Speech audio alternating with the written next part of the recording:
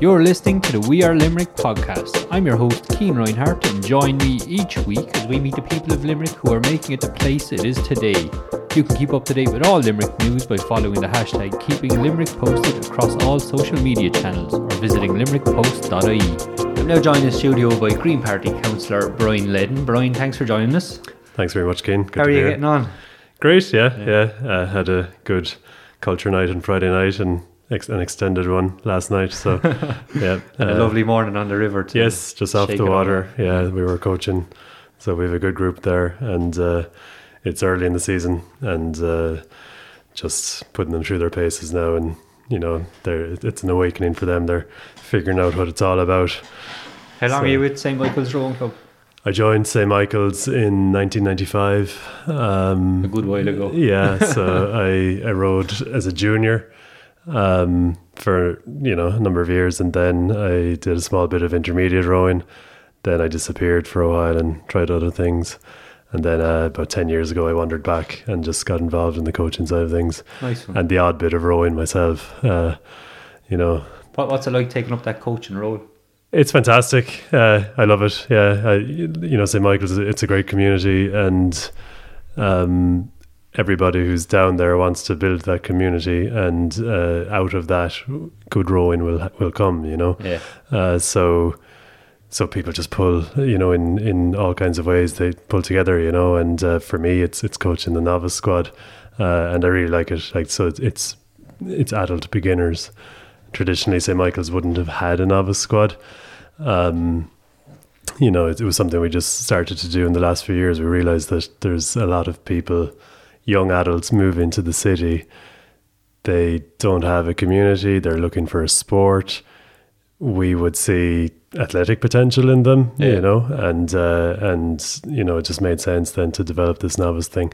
Novice rowing would have been the kind of preserve of the universities for, you know, hundreds of years, but now you know, clubs like St. Michael's community clubs are getting into it as well. See, rowing wouldn't be a massive thing in every county, like, you know, because not everybody has a river like the Shannon. We have especially in the city. A fantastic river, yeah. It's really great, and you know, there's 6 rowing clubs in Limerick. You know, it's fantastic, and fair going, like. Yeah, and yeah, it's you know, St. Michael's goes back to 1901, so we're nearly 120 years old.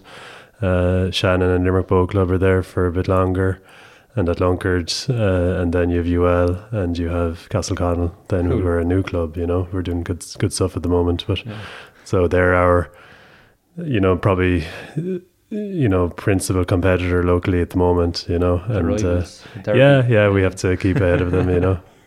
And I introduced you as a Green Party councillor, but you're new enough to politics. Yes, yeah. But you've been involved actively in the community for a while now. But what made you choose to get into politics? I was a very reluctant candidate. So the choice was made for you. So I suppose, you know, my family, as you know, would have been involved in local politics for, you know, a long, long time. And it's something I would have thought about as a youngster, but you know, I knew a lot about it. I knew, you know, the pitfalls of local politics too, and I kind of figured it wasn't really for me. It's a tough job. Yeah, I'm just learning now, but you know, I had kind of made that decision that, you know, I wouldn't follow that path. But I think when you grow up in a house like ours, you do have a kind of an understanding about how the city works or perhaps doesn't work, and you know, you just have an inclination or an instinct to get involved in things, not necessarily politics, but my interest in the city probably led me to, you know, getting involved in a whole host of things, and that in turn led back to politics, which I didn't really expect. But and how did the Green Party come about, or were you always involved with the Green Party? No. I joined about 2.5 years ago. I would have always have been interested in environmental issues. Way back in the 1990s, I studied engineering in UL, but my final year project was on photovoltaics and wind power, and then I went off and studied a master's degree in renewable energy systems technology. So I think probably at a very like probably long before most people, I was looking at renewable energies, you know. And and I think when you're on a course like that, you meet people who are in the broader environmental movement, or people who have an interest in environmental issues. So, and you know, that was it. You know, Imagine a lot of the lecturers would have had an influence as well. Huge influence. People like Tony Kay, he's retired from UL now, but an absolutely brilliant lecturer. You know, an environmentalist from, you know, way back from the 70s, you know, that kind of first push of environmentalism in, you know, during the oil crisis of 1973. So people like Tony would, you know, that's where where they come from. And then it was in the 1990s that I was influenced by him, I suppose, in UL. He was my supervisor for my project, and he recommended the master's degree as well. And you mentioned he's an environmentalist, but surely we should all be environmentalists, seeing as it's what we're all living in, you know? Yeah. And then myself and yourself met at a protest on Friday, the Fridays for Change. Yes. Organised by Saoirse. And a lot of other school kids. And it was kind of a global movement, really, wasn't it? Oh, yeah. It's amazing, you know, to see, you know, the reports from around the world, like, millions and millions of primarily kids just, you know, taking it upon themselves to get this message across that we're just not doing enough, you know, to combat what is you know, it's the greatest catastrophe humanity has ever faced. It really is. You know, what we're talking about with climate change is, you know, if the mean global temperature goes over, you know, 2 degrees, then you're looking at a complete collapse in civilization. So it's that serious, and that's what we're on course for, you know. So, you know, make no mistake about it, this is really, really serious. And the kids, I think, speeches mentioned, like by 2030 it'll be irreversible. Yeah. So 2030 is considered a tipping point. You know, if we don't seriously mitigate emissions by then, and reduce emissions, then there won't be a whole lot we can do, you know. And then you've got you know, all the scenarios and the studies show that you just get a complete breakdown. You know, you get a runaway effect, you know, so you get quickly increasing temperatures, and then you get the geopolitical issues that come with that. You get the natural disasters that come with that. You get the, you know, forced migration of populations, and that would be a very, very chaotic world. And then as an environmentalist, how did it feel to see, I think there was nearly 1,000 people at that march? Yeah, it was brilliant. And you know, the kids in school are learning about this stuff, you know, so they know an awful lot more than, say, their parents do, you know. And they're rightly concerned, because they're looking at the timelines here and they're saying, well, okay, they're still going to be young, you know, when, you know, things get really bad. Greta Thunberg in Sweden, you know, I think what she's done is quite amazing, you know, in just being the figurehead for this global movement, or just getting it going, you know. Like, we all knew there was a problem there, but people who were involved in environmental activism were finding it very difficult to get the message through. But Greta was so clear and intelligent and articulate, and she was relevant because she's a, you know, young person, you know, and she was pragmatic. She said, okay, well, how do I actually change things? So she decided to stop going to school, and then that resonated then with obviously a lot of other kids, and it built up to this. You know, 1 year on, it's millions and millions of kids. But it must be tough enough for them to get politicians to listen when they're not old enough to vote. Yeah, I guess so. And, you know, that's what I suppose where the strike idea comes in. And, you know, it's a kind of civil disobedience, you know, and it's just forcing those in positions of power and influence to actually take the issue seriously.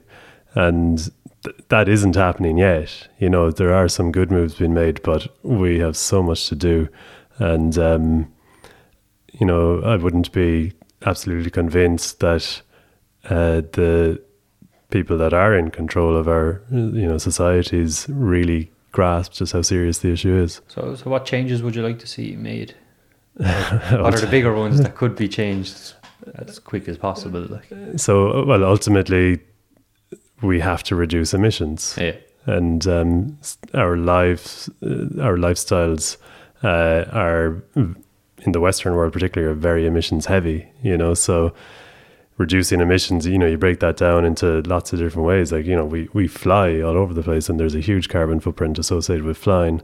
Driving, of course. How we plan and develop our society will dictate what our emissions per capita are. And, you know, so the smart thing to do is to plan and develop our cities and our countryside as well, you know, such that their carbon output is much lower than it currently is. So when we met, I think it was about a month ago at this stage to talk about coming on this podcast. Yes, yeah. I passed Sorry it on for my bike. deferring it. So nah, long, you're grand, but, you were yeah. both busy, I think. But I passed it on my bike and Yes. I had given up my car about a month Yeah, before. I remember you telling me. Yeah, so it's been 2 months now, and I think I've had 6 or 7 journeys in a car. So that's carpooling with someone, using the car share thing, Yeah, or else just getting a lift to a match, we'll say. yeah. But I don't really miss the car that much. Yeah, I'm the cycling same. every day. Yeah, you know. I gave up my car a couple of years ago, And you and came here on a Coke bike. I cycled up here, yeah, and you know, I gave up my car a few years ago, and it actually wasn't primarily for environmental reasons. It was because it just didn't make sense to own a car when you live in a city, you know, and most of the things you do are within, you know, a short distance of each other. Then, you know, and like I needed the car now and again for sure, but I found more and more so that I was going to, you know, to the car and turning it on and the battery was dead, and I realized this makes no sense. I'm paying a lot for tax and insurance and the odd parking fine, and you know, and then I kind of thought, you know, let's try it, you know, let's give up the car and see how it goes. And it was interesting. I actually thought that it would be a significant inconvenience or burden, but a sensible financial decision as well as a kind of an environmental one. But I was quite surprised. I found myself just becoming a lot more organized about, you know, how I get around, and the stress of owning a car was gone, you know. And I was the same actually, because I have Breezy, the dog that's with us here in the studio. Yeah. So if I'm heading home to Waterford, say, I didn't know how I'd get him down there, but Irish Rail are dog friendly, and I think I only paid about £7 for a ticket. Brilliant. Like, it's brilliant. You know, and even in terms of driving and the costs, I think I was spending nearly £50 a week between petrol and parking. Yeah. And then when I started cycling, I realised my cycle home is just a minute longer than the drive, you know. Yeah. So it is mad, and these little changes are things that people can make to. Absolutely, and you know, it's making changes to our lives is actually quite difficult. You've got to be quite motivated, and you'll see the obstacles to doing that quite easily. And so, you know, people adapt. So they do adapt, and you know, I suppose as politicians and as legislators, we have to, you know, use a bit of carrot and a bit of stick, you know, such that people change, you know, how they live their lives for the greater good. And in Limerick, for example, of all journeys that are 3 kilometres or less, 70% of those are done by car. Now 3 kilometres is walkable, cyclable, and obviously, you know, there's bus there too. So we could fundamentally change how Limerick works, you know, if we just nudged and encourage people in the right direction. You know? One change we've seen is Wickham Street. Yes. And I know it's been met with a bit of a backlash, but I've noticed over the last couple of weeks the traffic hasn't been as bad there while I'm cycling home. And as you said, people adapt, right? Yeah, you so know, if that route's backed up, go somewhere else, you know. And half those people sitting in cars might think, well, okay, maybe I will cycle because there is a cycle lane there now, and I won't feel as you know, at risk if I do, you know. Now, I don't think one short cycle lane is going to change too many people's habits, but we can do a lot more, and then I do think we will get buy-in. You have to start somewhere, yeah. So what changes would you like to see happen around the city in terms of cycling infrastructure? I think fundamentally, it's a small city and it's reasonably flat, so we can make Limerick quite, easy to cycle around, and there's some hard decisions to be made there because sometimes the space isn't there for cars and buses and bikes, but we have to acknowledge that in a small city and in, this era where we're trying to reduce emissions, cycling makes a lot of sense. So that's going to have to get priority, and not walking. And absolutely walking, yeah. And so there's a hierarchy there, walking is at the top of it, cycling, then public transport, and then, the private car. And that's a total shift, from where we currently are. But, we can have an excellent city that, people get around by walking and bike and public transport, but we just have to invest in it. And one thing that pops up is a discussion between complete pedestrianisation or a shared space. Yeah. I think you have to look at those on a case-by-case basis. If you go to Dublin and onto Grafton Street, it's absolutely full of people. Would you put a cycle lane down there? I don't think so. You'd say, okay, there's a parallel street and you direct cycle traffic that way. But then in situations where more plaza type situations, and to take the Dublin example again, College Green, if that ever goes ahead, it'll be an open plaza. And I think, absolutely, share space between bikes and pedestrians. If you go to European cities that have done this over the last 30 or 40 years, particularly the northern European ones and German cities as well, they the populations there understand that there are bikes whizzing around the place, so they're watching out for them. Whereas if you cross the street in Limerick, you're not expecting a bike, so there's that. In Limerick, there's still that tension there between pedestrians and cyclists. And then between motorists and cyclists as well, it seems to be like I was cycling down O'Connell Street yesterday and some woman was trying to pull into another lane while there was a cyclist right beside her without even looking at her. Just on my way in this morning, someone cut out in front of me at the junction there, So I think everybody kind of has to just respect each other, I think. The one thing about driving, I'm guilty of this myself, when we get into cars, they're so well designed, like they're a cocoon of safety. And we are absolutely safe in them, almost, especially in cities, but it's outside of the car isn't necessarily safe, and that's an issue. I mean, SUVs are famous for it, the visibility from the driver's seat in an SUV isn't great. So there's a personal responsibility on the driver, but you can't blame them too when cars are designed like that. And the streets are designed such that it's easy to drive around, so that has to change. I suppose that our main thoroughfare doesn't even have a cycle lane on it. It says a lot, doesn't it? It doesn't, well, like correct me if I'm wrong, the only cycle lane in the city is in the city centre is Wickham Street, right? The new one. It's the only one I can think of. Anyway. Then you have the path out to UL, which is fantastic. Yeah. But, the vast majority of our streets don't have cycle infrastructure. That's true. And then, so that you were part of the Limerick cycling campaign. Yes. And you're not anymore. No, but you still cycle. I stepped away from it. I thought it was very important that the cycling campaign is apolitical and seen to be apolitical. And so, I'm very supportive of what they're doing. I'm very proud to have been a founder of it. But there's fantastic people there. They're great people who know a lot more than I do about how we should change things, and very confident that they're going to bring the campaign on and make it more and more influential in development of our streets. And I think we first met at a Livable Limerick meeting, and it's a similar story there as well. You were involved in that campaign. I was involved there too, and that was a fantastic coming together of people from very different backgrounds, but the common thread there was they were, you know, very committed to improving Limerick City. So you had heritage people, transport people, people who business people as well. Yeah, some fantastic forward-thinking business people, and there was a realization there that, you know, there needs to be a coalescing of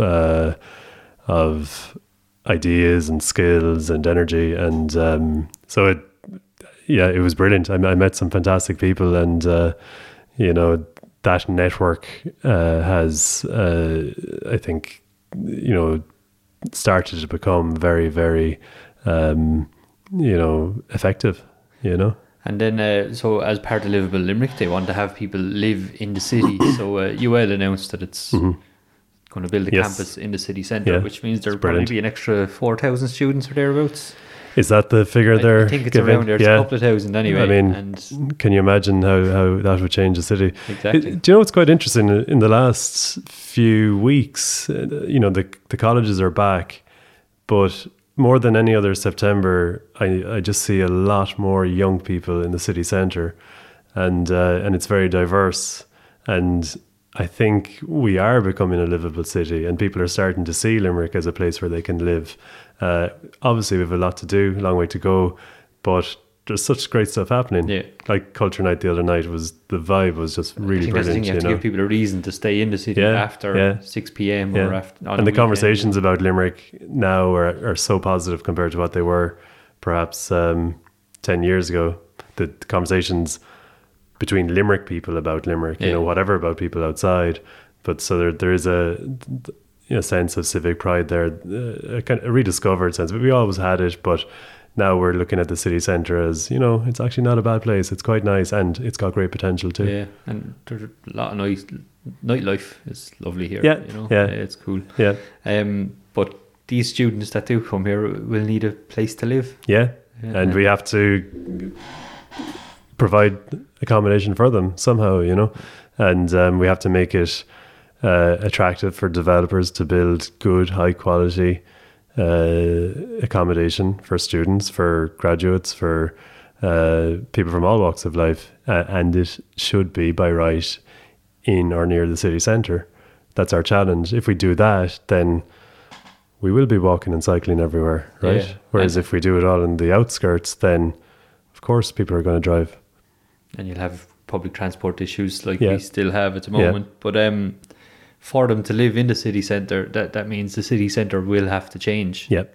Because we need places to build apartments and housing. I see where you're going with this. Yeah. So how do we accommodate that change? Like, you remember of Antashka? Yes. So and Antashka's, it's got a very broad remit. You know, it's on the one hand it is about protecting heritage, but it also has a remit to oversee sustainable planning and development.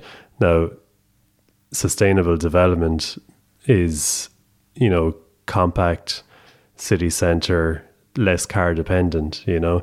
So there is a balance there between the interests of heritage and the interests of sustainable development.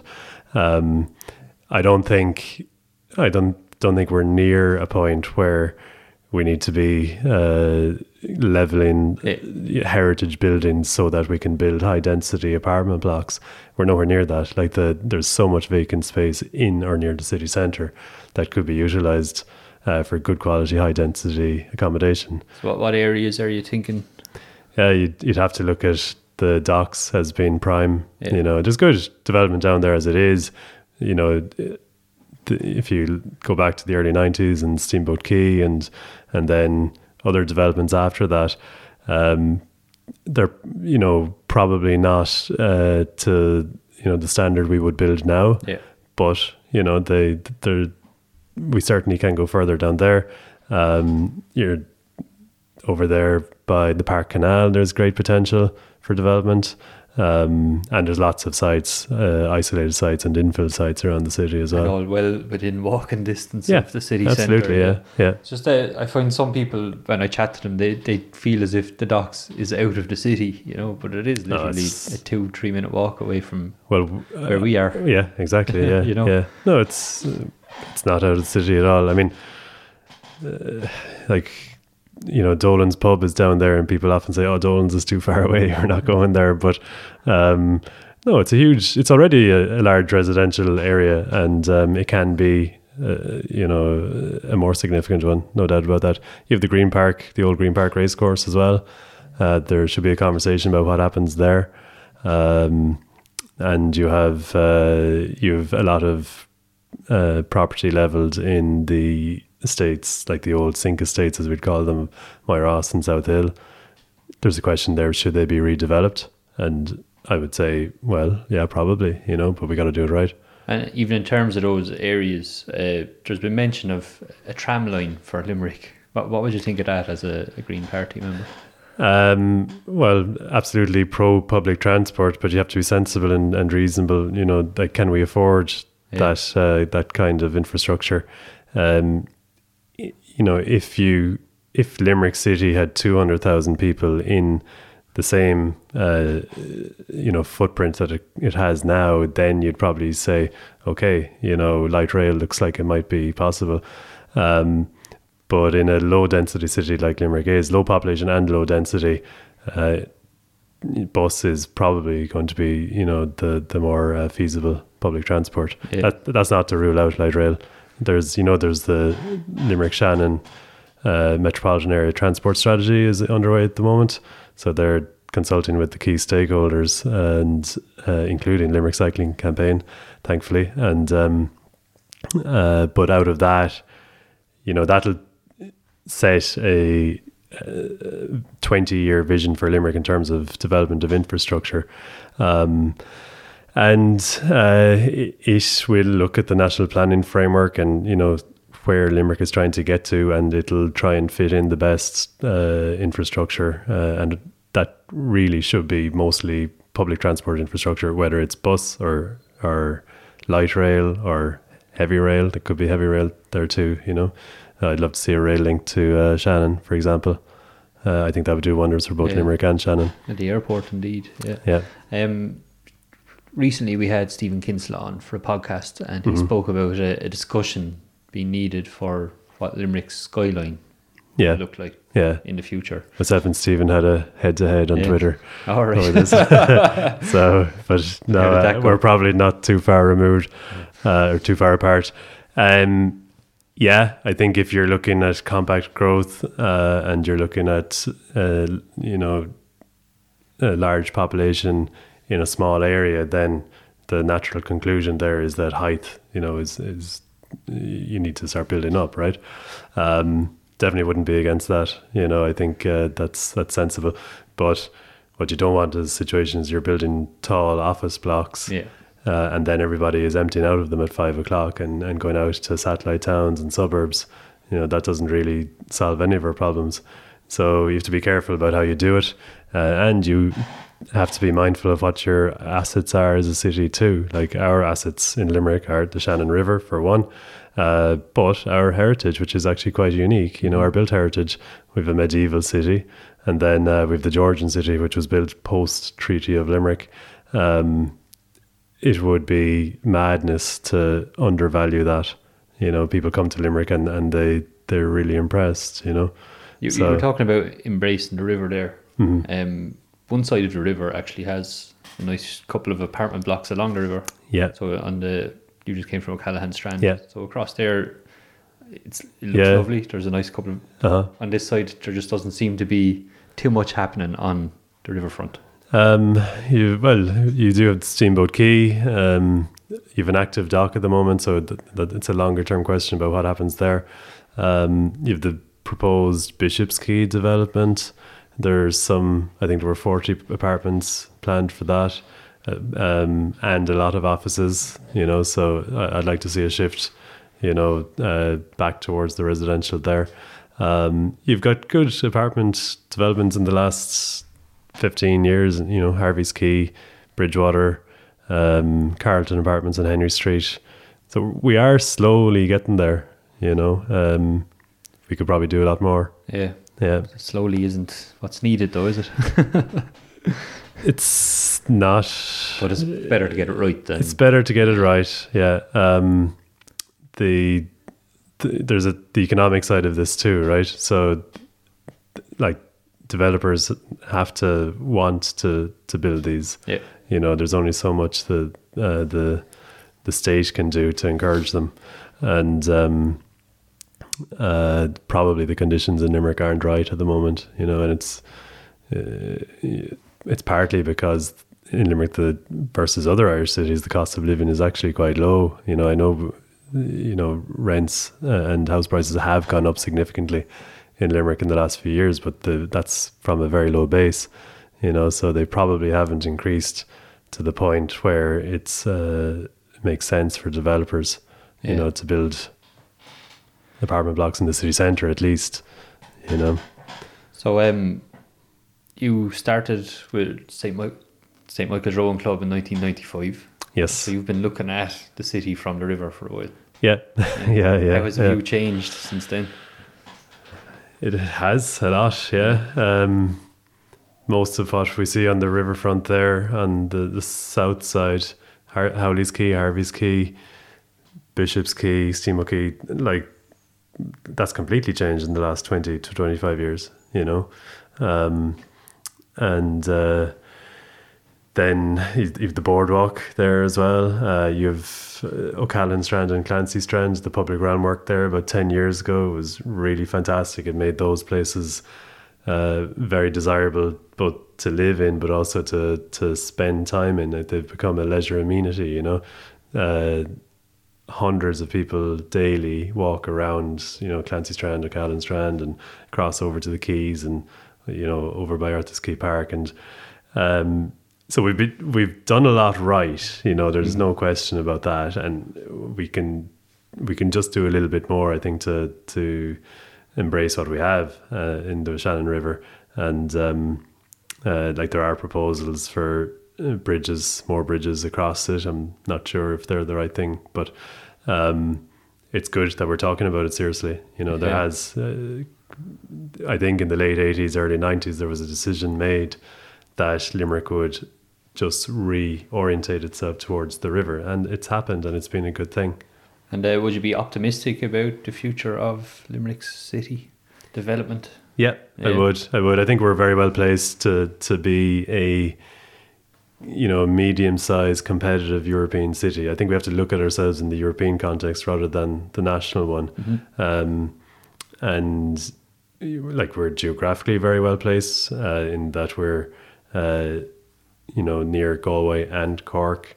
We've got very good infrastructure. There's road infrastructure, obviously. There's the seaport, there's Shannon Airport, and we haven't made a lot of the mistakes that places like Galway have made. You know, we have a real opportunity to get things right here. So Galway in the last 20, 30 years just sprawled outwards in this very unplanned way, and now it's clogged with traffic, and it's, you know, to reverse that or to fix its problems, you know, is very, very difficult. Limerick hasn't made those same mistakes. So although it can be frustrating to see something develop slowly, you think in the end it's a positive? Incremental change is positive, notwithstanding, you know, the crisis that we have as a society, but we just have to be pushing in the right direction, you know. I'd be concerned about certain things that are proposed in Limerick. The Northern Distributor Road, I think, is, you know, that's from, you know, an environmental, an economic, a social point of view, it makes very little sense to me. You know, what that will lead to is low density urban sprawl, which is the mistake that Galway made. We don't want to be, you know, in Limerick in 20 or 30 years and wondering why we're stuck in traffic for an hour, you know, trying to get around the place, you know. And so I think, you know, we need to revisit that, and especially in light of this pressing issue of climate change, you know, building infrastructure that leads to increased emissions, which that invariably will, you know, isn't very sensible. So, Brian, I think that's everything we have to chat about. Okay, thanks very much. Thanks for joining us. Where can people keep up to date with everything you're doing, apart from in the local newspapers as a politician? So you know, I'm on social media. I tend not to get too much time to engage with it, but I'm putting out a newsletter, so it'll be a kind of periodic newsletter, just to say what I'm getting up to, and then it's down to you guys to report what we're doing, so which you do very, very capably. Thanks very much. Thanks, Cian. Right, cheers. Thank you. You've been listening to the We Are Limerick podcast. For more podcasts, visit limerickpost.ie/podcasts. And you can keep up to date with all Limerick news by following the hashtag KeepingLimerickPosted across all social media channels.